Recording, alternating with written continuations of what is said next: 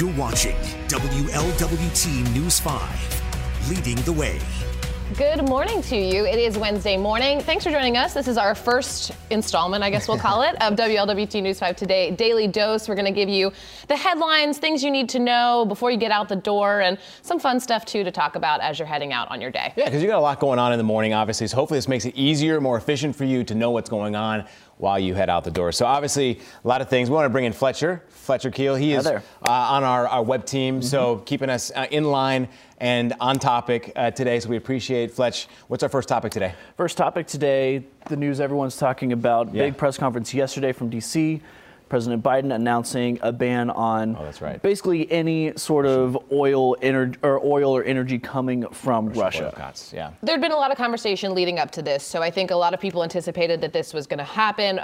Imports of Russian oil, gas, energy to the U.S., they're trying to target essentially the main artery of Russia having interactions with us as far as trying to cut them off financially to make a change to try to end this without more escalation. Well, I think one of the big things that people have learned is how reliant we are in the United States and the world are on Russian exports for gas, oil, energy production in general. And that's one of the biggest things that I think the president spoke on yesterday is getting away from that, finding exports and imports from other countries, doing so here in the United States as well. So I think you're going to see gas prices shoot up continuously. Yes. Which is another topic that a lot of folks are resting on here in the United States. Right. So locally, gas prices are actually below the national average. So, I guess we can look at that as a good thing. It's still very frustrating. I know that's all anyone is talking about. As you're standing there at the pump, everyone's going, hey, yeah, it used to cost me this to fill up. Now it's costing me this. The national average right now is $4.17. Locally, we're seeing things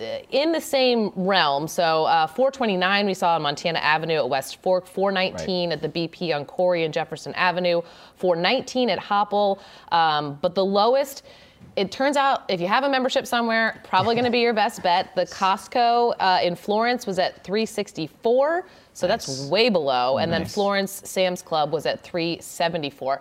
And that's as of right now. It feels like it's changing minute by minute. And those are great deals because as of this morning, Kentucky and Ohio joined Indiana in crossing over the $4 a gallon threshold on terms of average. Ohio at $4.08, Kentucky at $4.01, and Indiana was in the low $4 yesterday, up to $4.24 today. So if you are a member somewhere and can get those $3.68, that sounds kind of like a deal right now. Well, the Kroger Plus, we play that game. All right, but we used to do this just kind of for fun, buying gift cards to then purchase something else to get the fuel points. I think you're going to see more people doing things like that. Well, and I also wonder, I think it's a topic that I think we can bring up too. And maybe many of you are thinking about this. I drive a big pickup truck, and I think a lot of folks are on that line of should they switch over, should they look at a sedan, an EV vehicle that are coming to market, and what's that changeover? I know we're in that type of process.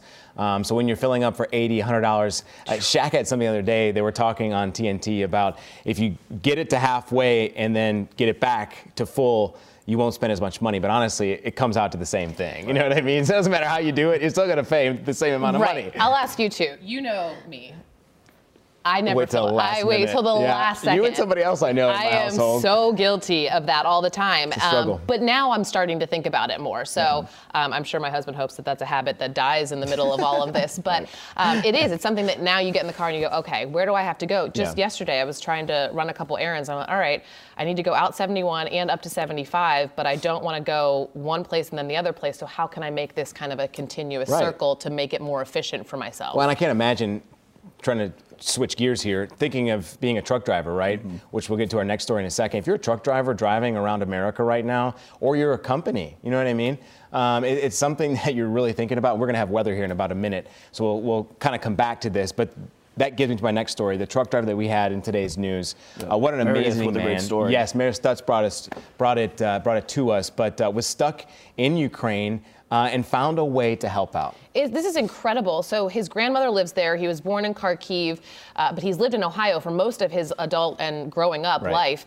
But he went back over there to worry about his grandmother heading into what could have been a war. He knew that was potential. And so he went over to check on her, and now he is kind of stuck there, but wants to be. Says he's not planning on leaving until he can make sure that she is safe, make sure that the country is safe. But he's feeding people. He's bringing meals to people. He's getting items to people that they need right now, which is an incredible thing. But yeah, that's a WLWT.com. Get over there because they have all those details for you. Yeah, so as we're waiting on this weather hit with Randy to talk more about what we're going to expect today and throughout the rest of the week, the mask changes, they've been dropped pretty quickly. Yes, seeing that everywhere. City of Cincinnati, the most recent. Yep, City of Cincinnati, government buildings, and also some entertainment areas as well. So starting pretty soon, you're not going to have to be masked or show your proof of vaccination or test positive for a negative test if you want to do things like go to the ballet, opera, or the Cincinnati Symphony Orchestra. That's so huge for them. It has a trickle-down effect too on then local businesses. I think that was the main thing that the city was hoping on. They want people to get out and about in the community. So when you go down to a show, you also go to the restaurants down there, or maybe you run in and grab something to drink somewhere. All right, we're going to get a check of the forecast here with Randy in just a second. We're talking about snow. As a reminder, this is not Randy's fault in any way, shape, or form, even though this morning I was probably a little more visibly upset than I should have been. Randy, we are seeing the rain mostly, but also snow flurries. Yes, as we take a look at the WLWT live radar right now, you can see that mix of rain and snow. The mix generally focused to the south in through portions of Bracken, Mason, and Robertson counties. Many other locations, though, seeing some flakes flying. If you are seeing snow flurries, you don't need to worry about slick roadways because our temperatures are above freezing and pavement temperatures are actually still in the 40s. So snow flurries flying around for the morning drive. Expect temperatures this afternoon to climb into the upper 40s with some sunshine. All right, Randy, thank you. At least looking forward to that sunshine. We have to talk about some big developments here in our hometown. Two spaces that I think people are really going to like. Tri-County development, the mall development that's going to be mixed-use development of really everything. Huge. And when you think about that space being left empty and kind of desolate for so long, I think a lot of people will be excited to see some life breathe back into the area. Apartments, restaurants, businesses. So it's an eclectic type of idea here. And then $1 billion investment at that. Let's not forget that. That's a lot of money. Yes. And then Western Hills Viaduct, we cannot forget that as well. It just sticks in my mind the future of what that is going to look like, especially for the Western Hills individuals and the people on the west side that need to get out there, right? So that's going to be huge as well. Yeah, yesterday the first 6 buildings officially cleared, starting to make some headway. They're hoping to start on the actual bridge portion in 2025 with a projected completion date of 2030. So it will be a bit of a long haul and a good $335 million there as well. So a lot of money being poured into the infrastructure, but hopefully it'll all be for the better. All right. Well, we're going to do this every day for you. So make sure you tune in with us. And you can also, if you're listening on the podcast, we appreciate you driving in with us, maybe on your way to work. Fletcher's going to be joining us. He has a wealth of knowledge about sports. So we're going to be kind of tapping into him there, talking about baseball, of course. Sad morning for the NKU Norse fans as well. We've got all that information. Fletcher worked really hard, WLWT.com, to get things uploaded for you very early in the morning. Fletcher, we appreciate it. Yep. Thanks. And again, as Kelly was saying, if you ever miss this Facebook Live, which we're planning on doing every day, you can always listen back to it in your favorite podcast feed. So wherever you are, we'll be there as well. Get us where you need us. Have a great day.